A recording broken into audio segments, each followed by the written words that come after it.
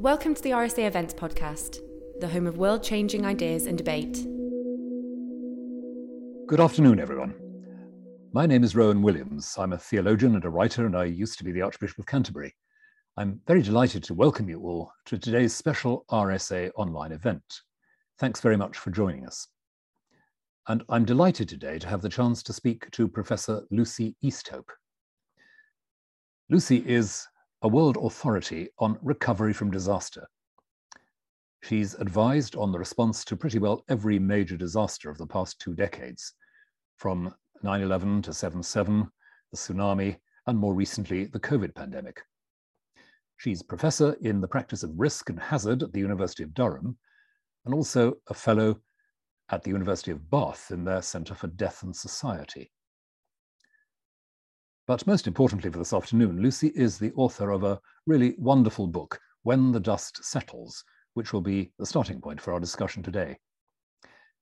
This book sets out with great detail, great sensitivity, some of the experience that Lucy has been through in her reactions to and involvement in disaster recovery in the last decades. And it's a story interwoven with her own experience of trial, suffering, and crisis in her own life. It's a book which shares a great deal with generosity and humanity, which invites us to think about the lessons we learn from the very worst moments of individual and collective experience. The experiences we remember from the news headlines of recent years, but also experiences which all of us will have in our lives in one way or another. It shows us some of the unseen elements of the fallout from disaster. It shows us something of the horror, the hope, the positivity, the human dimension, the small details that make up the large picture. I'm greatly looking forward to discussing this remarkable book with Lucy, and I'm very glad that she's given the time for this. If those of you watching along would like to join the conversation about the event on Twitter, you're more than welcome to do so using the hashtag RSA Disaster Response. All the details can be found here in the YouTube chat. Lucy, delighted that you're joining us. It's a great pleasure and a great privilege to be talking with you. Thank you. Thank you very much. So let me just start the ball rolling by asking what I think is a fairly basic question arising out of the book.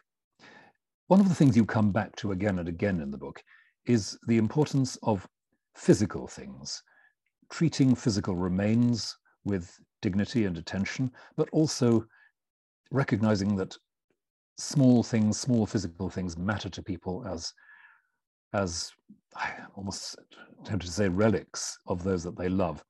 And I wonder if you could say why you think it matters to deal with the dead with dignity. Is it something to do with the fact that if we treat the dead with dignity, we learn better to treat the living with dignity as well?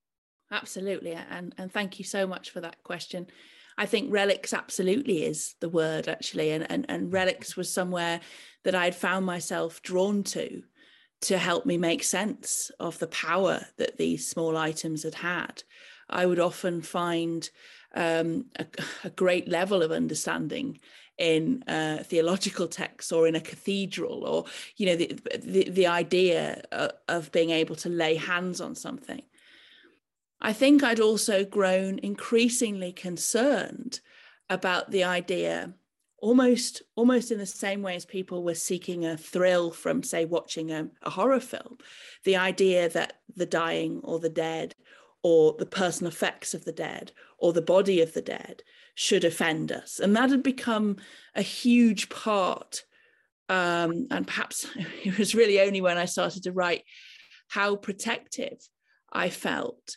Because what I'd noticed with families in disaster or the survivors and the bereaved that we were dealing with was, as well as all of the other many pains that they were having to face, they were also having to justify their need. So the wonderful Pam Dix, who lost her brother in Lockerbie, uses the phrase that she was described as a ghoulish sightseer for wanting to go to the place where he had died.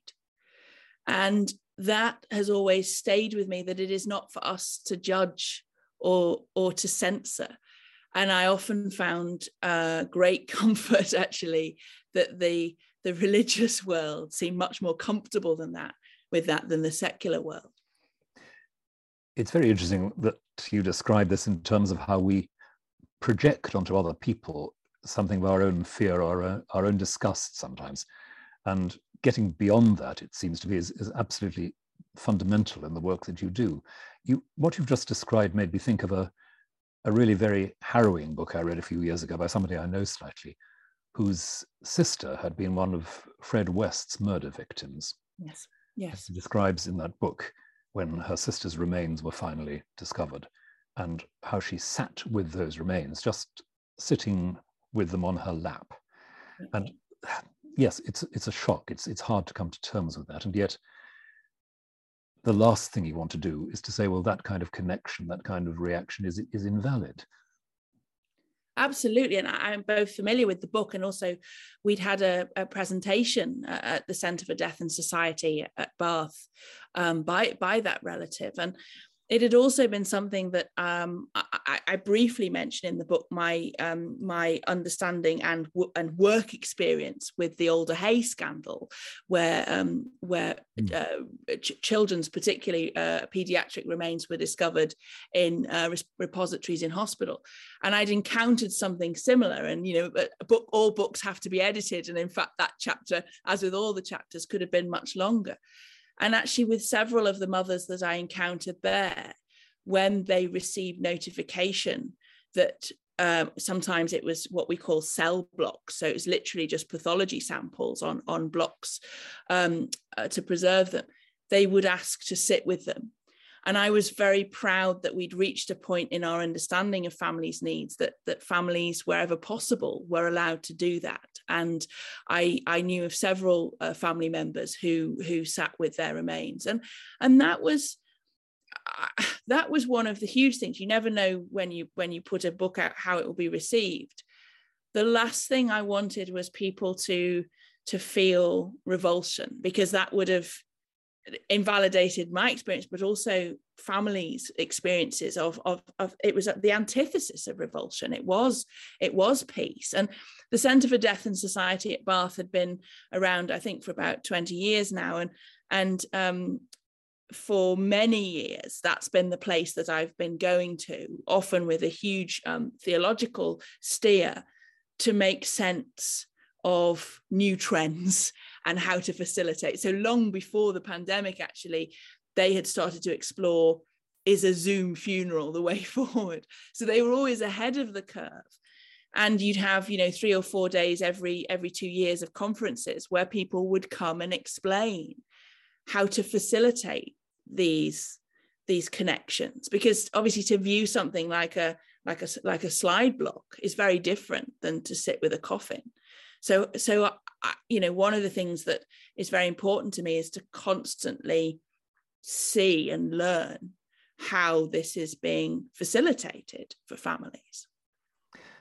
I know this is taking us a little bit away from the main subject of the book, but I think it is connected. There have been a couple of books recently in the last 4 or 5 years about the industrializing of death, the way in which the funeral business is really buying into a sort of mass destruction almost, that the intense technologizing of this does take us away from, strangely, from the physicality of being with the dead and the dying.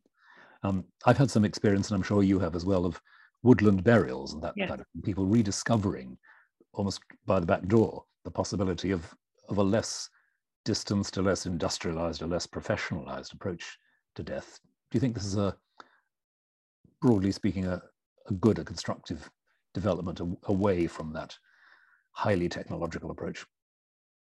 Yes, and I also think it will become even more necessary. Very sadly, the way the world may go over the next few years, the later diagnosis of treatment, the longer wait for an ambulance, more people, I think, will encounter both dying and also death, and we're seeing after the pandemic, of course, it doesn't hit equally. It doesn't take one person from one street. It might take 3 members of a family.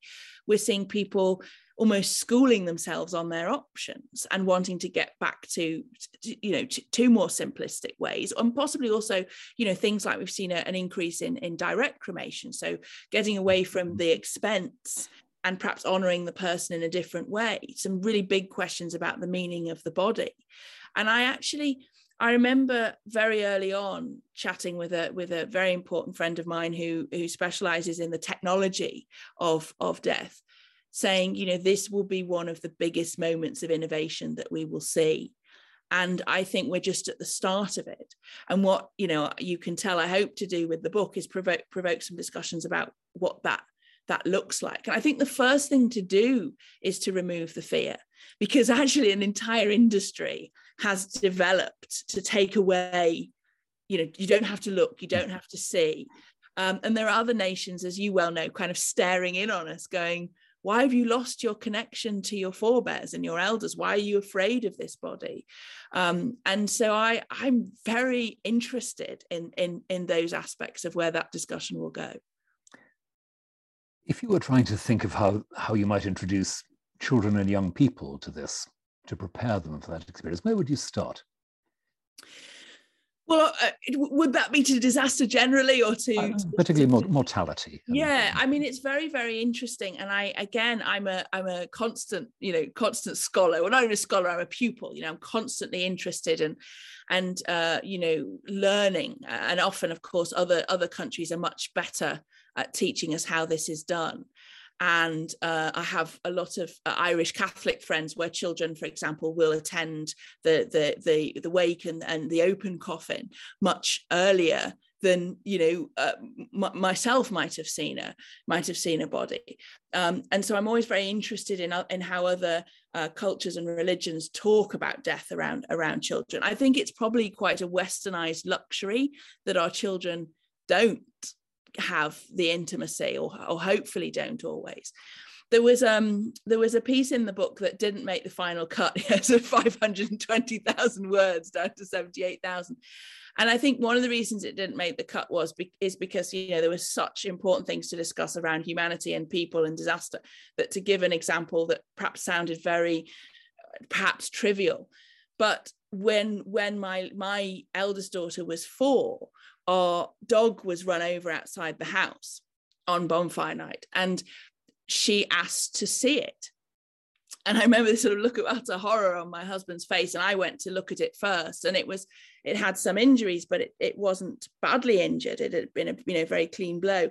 And I put it in a box, and she sat with the dog and said, the dog had passed, but she sat with the dog and said goodbye. And she had a whole narrative around that. And that was it is a small example, but obviously it's something that you think about a lot, with them being able to come full circle with a life. Both of my children grow up around a lot of animals, and there's always been that discussion in farming and agricultural communities of the cycle of life. So I think it's very, very, very important. I think we've really challenged what we were promising our children when the pandemic happened. All kinds of sort of weird social contracts. There's eternal life. If you eat well, you can get to 110.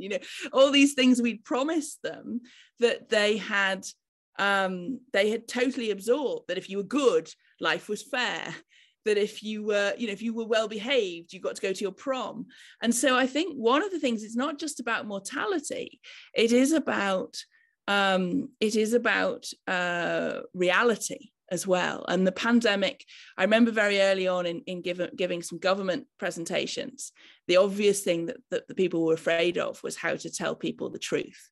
And I think that's true of whether you're 5 or 55, that how to sit with a child and say, Dad's not going to get any better.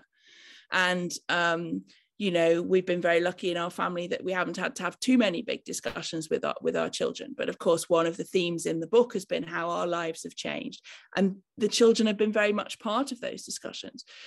There are also times, generally, I'm always very frank, I think, with children, and I'm often asked by, say, head teachers after disaster how to talk about this, where I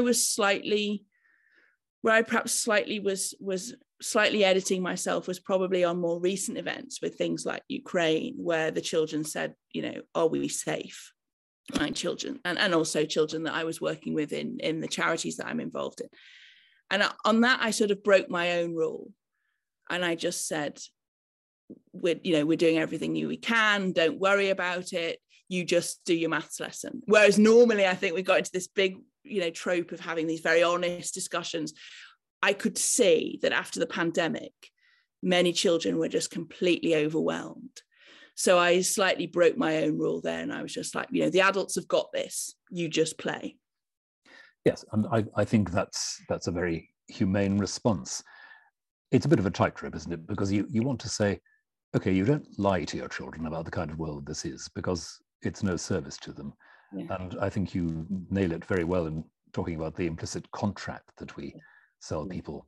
It's all going to be fine if you eat your greens. Yeah. And, that's not quite it. At the same time, you want to say, you're not out there on your own. Yes. Yes. And in certain moments of real crisis, you need to say that. Yeah. To a child or any vulnerable person. Yes. You're not just left to it. Okay, yeah, this is difficult, but don't panic. Yeah. Don't think you're alone. Often the most important thing we can say to anybody, isn't it? And yeah, I took again from your book so much of that simple accompaniment and listening, and taking seriously the emotional register that people were living in and responding accordingly. Yeah, absolutely. But we've started talking a bit about the pandemic here. And of course, one of the things you say very challengingly in the book is that the COVID pandemic was the most diligently planned for risk in British history. Yeah. So not at all the left field disaster that nobody was expecting, but in fact, something which we really should have understood better in advance. What are the things that stop us reacting as our intelligence tells us to?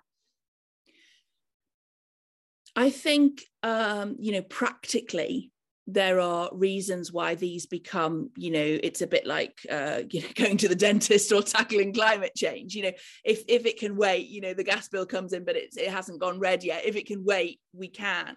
And so just very practically, and it would be very interesting to see sort of the evidence base given to the inquiry, but very practically, this can got kicked down the road around the pandemic. And also, I think, emergency planning as a whole was under-resourced by the time we entered it. I also think, and I make gently clear in the book, you can't excel in your pandemic response if health and social care are struggling.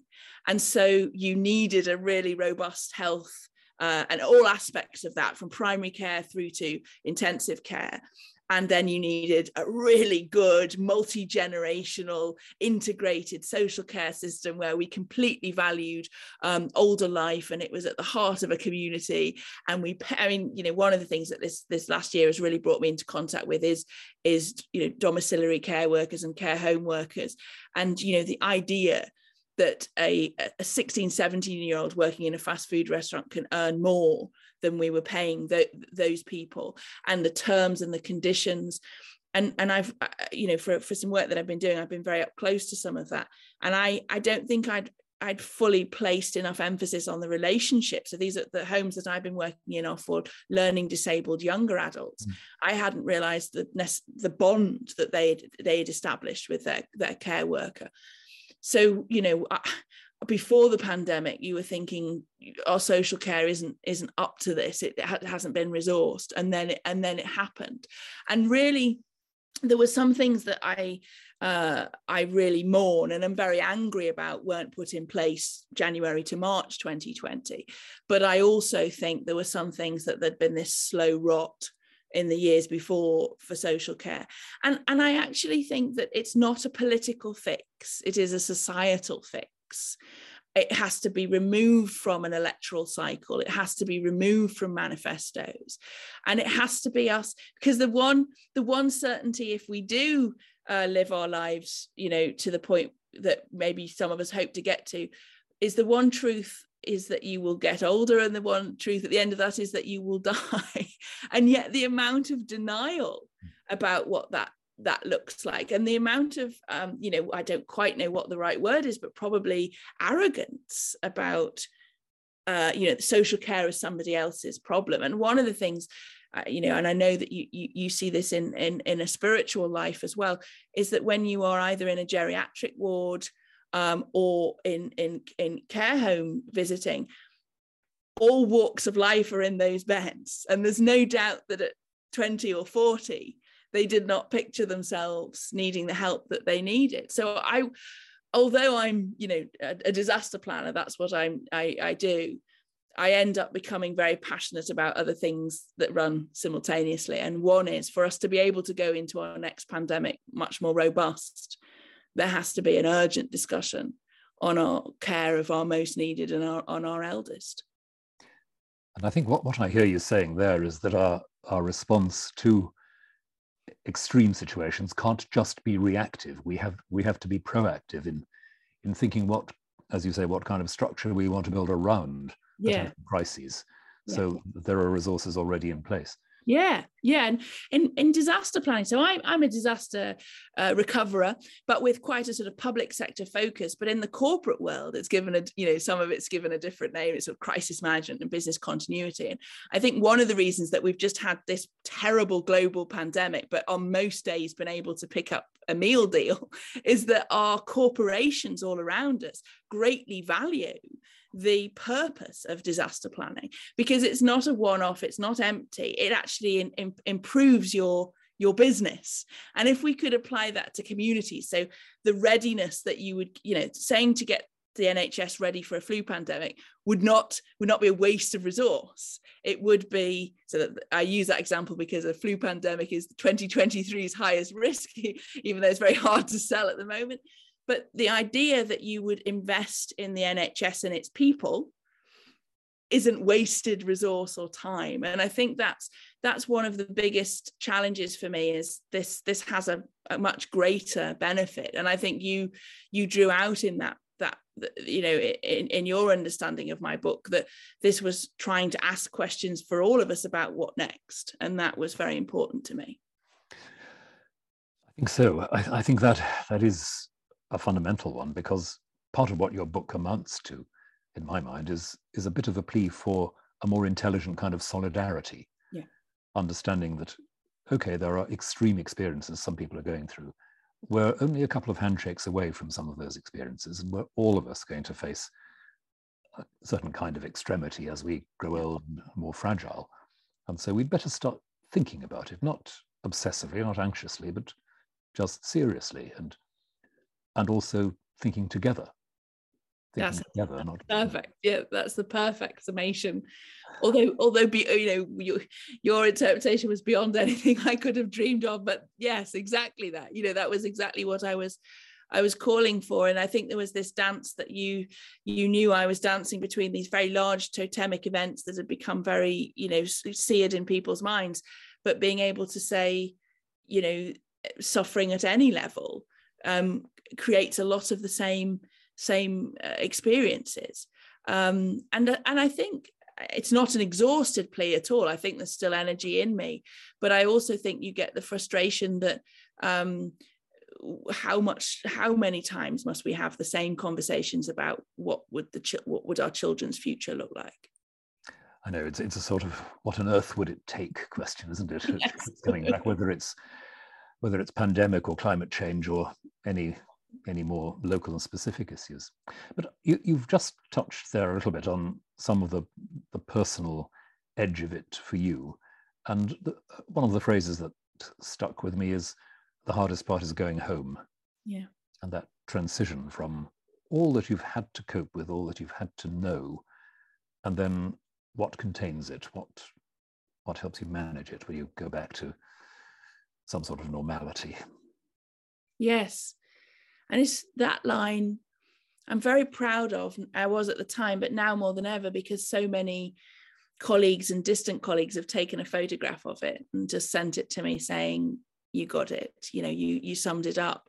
Because I think this also links back to this idea of the work must horrify us, or the work must revolt us or traumatize us. We're incredibly proud of our work. And that means that the tribe is, there's disaster responders, there's blue light responders in that, there's hospital responders. We we're incredibly proud. There's a lot of camaraderie, which I think I draw out in the book. There's a lot of intimacy. So we're not heading off miserable about what we might see. But what we haven't really got right over the years, and it's the same in fields like the military, professions like the military, it's very difficult to come home and demob from that.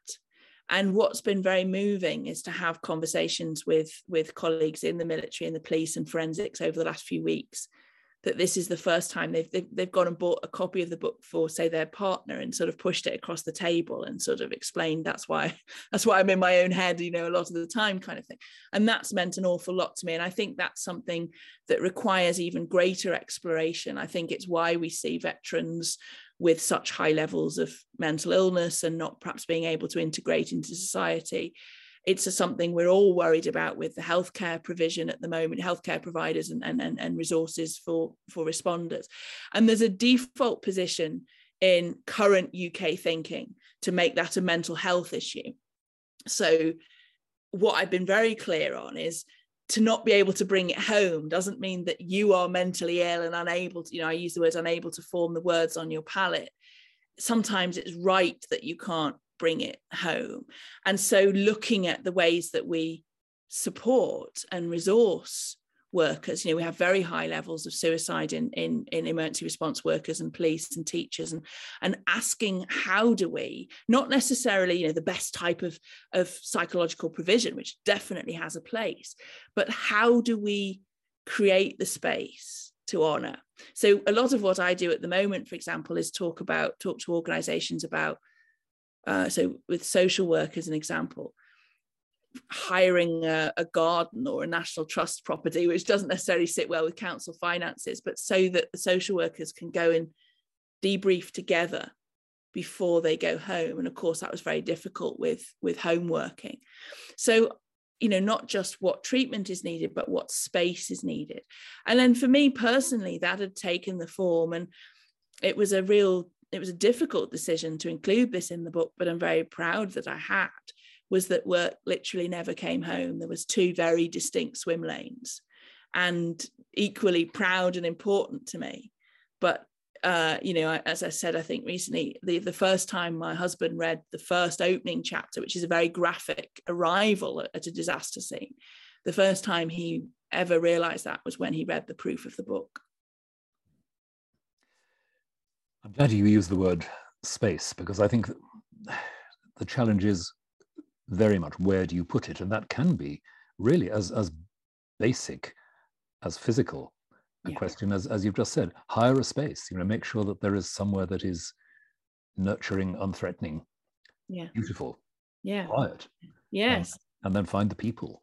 I remember when I was in my old job, we used to organize a day every year for forces chaplains without very much agenda. We just invited them to Lambeth Palace for the day and gave them a meal, and mostly left them to talk to each other.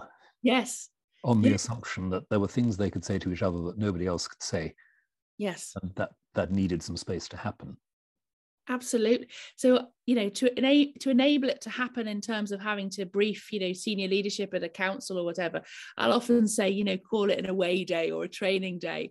And then this very general agenda will appear for exactly those reasons. And, you know, one of the things I talk about in the book is actually using church house for a meeting, which is a very, you know, beautiful, solemn space. But of course, churches and cathedrals, you know, and often churches have a multi-use room. And what I often find, you know, is the drawing of emergency responders to those spaces. So we were quite rightly, you know, after the Grenfell disaster, which was really, I think, emergency planning, one of its lowest points, the first conference that we had in that, we actually had it in a church space, because we wanted to be together, but with that reflection, and you know, I think it creates a vibe where you're not, you know, often corporate spaces can feel very competitive, and there's all the IT and everything. And so for me, you know, there's been a long history of the importance of the quiet, calming space and its role in disaster recovery. And that, and also linked to that is the lifescapes, as I call it in the book of recovery. So places that start to mean something to a community are often very similar as well.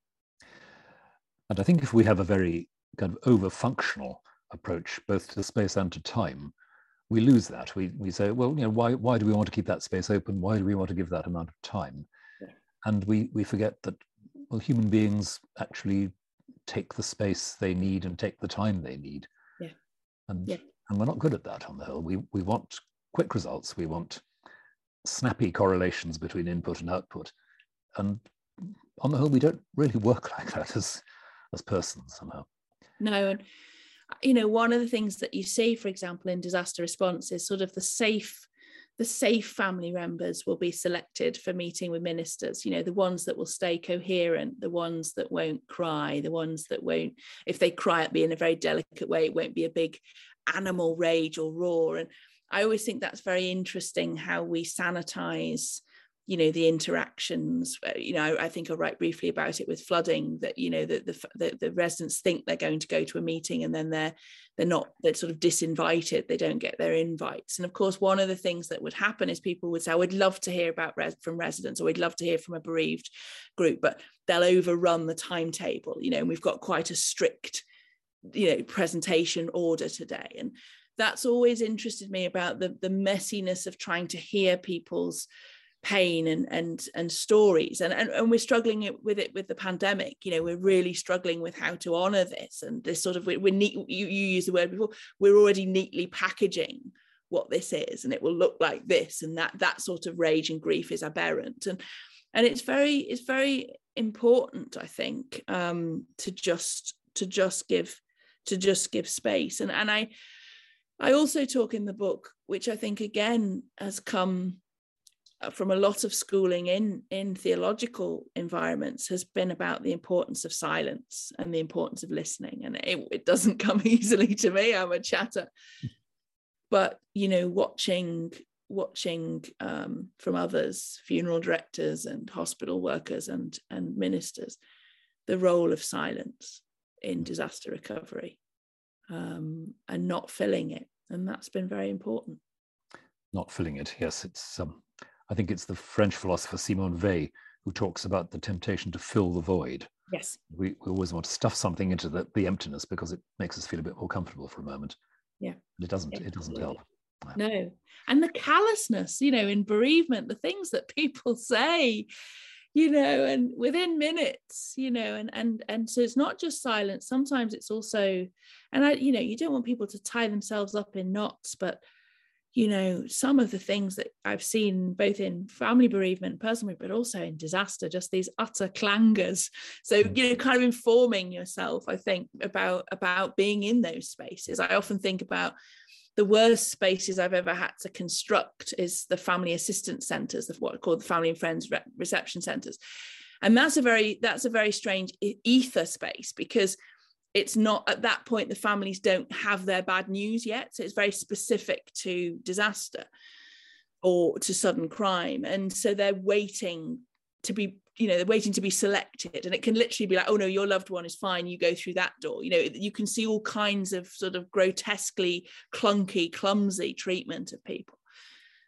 And to be trained, and I still get it wrong now, but I think if everybody in the world went through that training, we might be a lot better at just comforting somebody in their hour of need, because that really is an exercise in diplomacy at the worst time of people's lives. And that relates a bit, doesn't it, to one of the most distinctive features of the book, which is the way in which you weave together your own experience of trauma and suffering and the broader professional experience you've got. And this is a difficult thing to talk about, I know, and you might not want to, but can you say a little bit about how those have interacted in your experience, how you've learned from one and carried through to another, the experience of personal loss and stress, and how that has informed and enlarged your response elsewhere? Oh, absolutely. And one thing I was very grateful to you in your response to the book was that you I think you understood and drew out the importance that I was in the book as well, because when I was chatting to my editors and things, there was obviously this fear of, hang on, I can't make this book about me, it's not about me. And all the early drafts were sort of very third person, this is what happens. And now I realize that it doesn't work unless you understand a bit more about me, but also that I'm learning all the time. So I'm bringing my own experience into it, and then, tipping the lens to look at it from another view all of the time. And also, I think that what has been, I'm a month into it being out in the world, and what has been lovely is people rallying to the idea of who I am as a person. So right from the start, I think you get this idea that, I'm not a Secretary of State or a mayor or a general. I don't have a clearly defined role. At various points, I have a relatively clearly defined role, but you get this real sense from the start of the book that this woman with her own health and physical struggles is sort of trying to make her way into the right meeting and getting lost and all those kind of things. And then, I'm schooled by people who've suffered bereavement after disaster, and I'm learning from them. And I'm, all the time, experiencing some of their learning through their eyes, but never understanding. And then I start to try and have children, and I just suffer recurrent pregnancy loss. And it's not, British people, I think, are very obsessed with the hierarchy of grief. And I'm not in any way saying this is comparable to this. But what it did allow me to do was experience bad care and good care and compassion and lack of compassion. And, I talk about, the camaraderie of women each in a bed on the gynecological ward. I might be a young woman who's miscarrying, but the woman next to me might be just at the very end of life. The hospital wards can often be like that. So again, I'm being schooled by another environment. And I think what I'm also experiencing, again, going back to your first question with the pregnancy losses, is the meaning of the loss, and I think there's much more discussion about that now, but it is a very biological, visceral process. And there is a slightly more guidance now, but there had been a lot of confusion and misunderstanding about what to do when you lose a pregnancy and a fetus. So that was a point at which my feelings about resting remains and treating remains with dignity took on a slightly different analysis, and I realized it had to be in the book to help me make sense of where my own work was going, and also that allowed me to discuss a huge theme in the book, which is the meaning of things that show somebody has been, and again, the relics. Mm-hmm. That's right. We don't just live in a world of dead stuff. I think this is something which, to my mind, comes back in so many ways as you think about the world we actually inhabit. Yeah. Somebody put it recently in a seminar I was in that there's a kind of philosophical approach which just says the world consists of me plus stuff, and that's not how it works. We inhabit a world where things are fraught with significance, drawn into our relationships. They're sort of colored by our relationships. Yeah. And so we can't let go of them just casually because the relationships are bound up with them. And that's what it is to live the sort of lives we lead as people who are embodied, people who talk to each other, people who tell stories to each other, who remember the past, who imagine the future, and all those other things which are so basically human. And that I guess is part of what I valued so very much in the book. And when you talked about just a few minutes ago, talked about the stories and the need to be able to bring stories to some sort of conclusion. I suppose part of the anguish that a lot of people felt during the pandemic was exactly that isolation, which so many people have commented on. People wanted to be physically close to those they cared about in terms of extremity. And you wrote very eloquently at the end of the book about how we'd been coached in a kind of collective fear, which was really getting into our DNA in a very unhelpful way. Yeah. And was very it leaves us in a very difficult position to build a recovery, to build the next step. It's not impossible. And there's definitely, I don't think I'd have this bigger smile on my face if I didn't believe there were horizons. It's a very difficult position to come back from. And even, there's a big debate at the moment about, working from home and buildings empty and all of these kinds of things. What we'd learned was if the messages are too strong, it's like a very blunt tourniquet and the limb dies when perhaps the limb was salvageable. There had to be nuance. And I keep a good lid on it for sort of personal resilience reasons, but the inability to allow people to be with their dying, and actually to allow people to be with their dead. And one of the things I became very vocal about as soon as we had a really good picture of the risk, right up until last year, we still had funeral directors who were not allowing people to either view, or we had situations where people were not being allowed to supply clothes.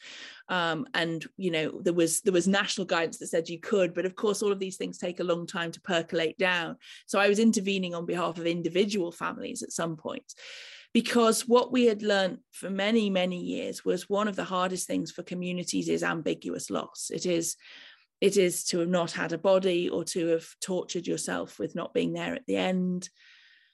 And what we're not doing enough of at the moment, and I definitely think that's where the discussion has to go rather urgently, is to help people with feelings that they seem to be being allowed to hold very individually. So thousands and thousands and thousands of people being told the same thing, or feeling the same thing, but not being told that that's perfectly normal to feel.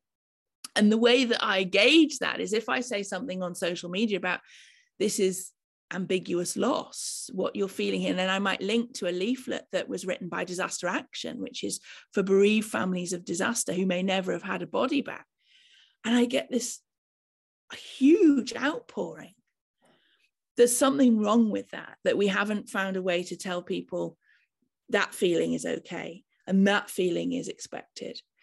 And even I was quite distressed yesterday by a study that had calculated how many people wouldn't be dead if the vaccine had been invented a year earlier.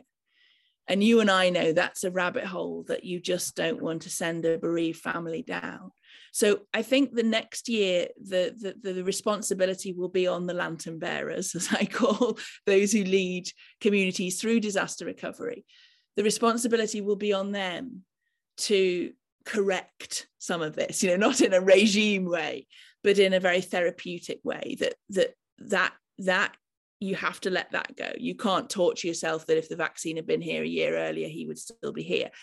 You can't torture yourself that he was alone. You can't torture yourself like this in the same way as we do with disaster healing. But the first thing we have to fix, as you say, is what I call this anti-human fear, the particularly towards children and young people as vectors of disease. We have to lose that. And where I sometimes find myself slightly in battles is that is in no way me playing down the virus.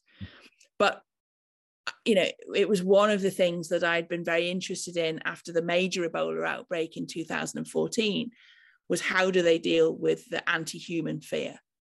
And, as soon as it was possible, people started to come back together again.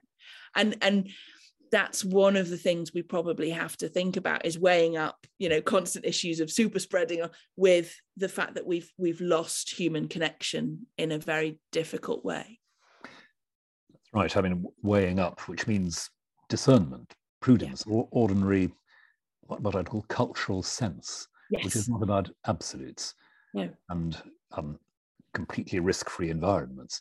I was thinking back, actually, as I read what you wrote about the pandemic, and as I heard you this afternoon, thinking back to the early days of the HIV/AIDS crisis, and again the way in which a terror of contamination and distancing and suspicion around physical contact all kind of poured into this rather toxic approach, which I think affected those early years of the HIV/AIDS pandemic really quite severely. And damaged countless people in that way. And if I hear you rightly, you're saying we're a bit in danger of the same kind of panic about contamination.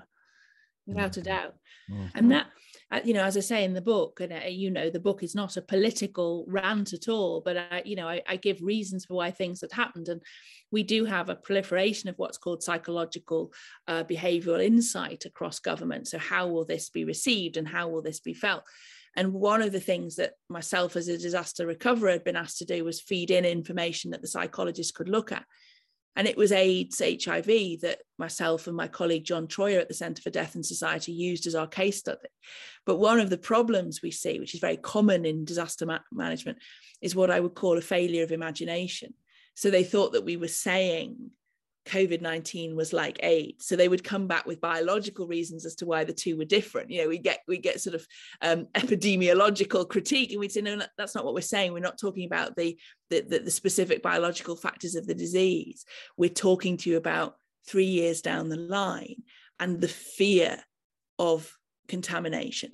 And so, one of the places that I found very comforting early on was that a lot of the very good exciting criminologists were writing about this has huge parallels to how we've always framed the working class or spaces. So, the thing to stay shut longest was the nightclubs. We framed certain spaces as vectors of disease, has always been linked very much to our perception of who's good and bad in society. And so we were feeding all of this in, but it's sort of, I think, in those early days, as I say in the book throughout, you're just fogged with adrenaline, and there's this lady trying to give you case studies from 2 other types of disease. But yeah, what I have a lot of hope for is, I think, with the right support, it's fixable, but it's a while yet, and lantern bearers will need to be very aware of this as a challenge. I think that's really a very suitable challenge on which to draw the conversation to a close, because what you've really reminded us about very forcefully there is what's been a theme in the whole of our conversation, and that is learning. How do we actually learn? Learning isn't repetition. Learning is attending, absorbing, and imagining in the light of what we've attended to and what we've absorbed. And it's not easily done. It takes the time it takes. But you've given us every reason to think that there's hope here, and your own example and your own writing have really nurtured that. So thank you. It's been absolutely wonderful having this conversation. I'm really deeply grateful. But time is running short. It's been great that you've taken the time to join us, shared so much of the insight that you've crystallized in the book. And I hope that for those of you watching, this conversation has been just a bit of a window into all the riches that there are in Lucy's book, When the Dust Settles. All sorts of things there to surprise and inspire, to unsettle you creatively and positively, I hope, to enlarge the world that you inhabit in the way that Lucy's own world has been enlarged by the experiences that she describes there. So please read the book. You can find details of how and where to get a copy of the book in the chat here and on the RSA website. So all that's left for me to say is, once again, Lucy, thank you so much for writing the book. Thank you so much for being the person you are. And thank you so much for sharing yourself, your work, and your thoughts with us this afternoon. And thank you to everybody for joining us online and watching. Thanks for listening. If you like this podcast, head to our YouTube channel for inspiring talks, interviews, and animations.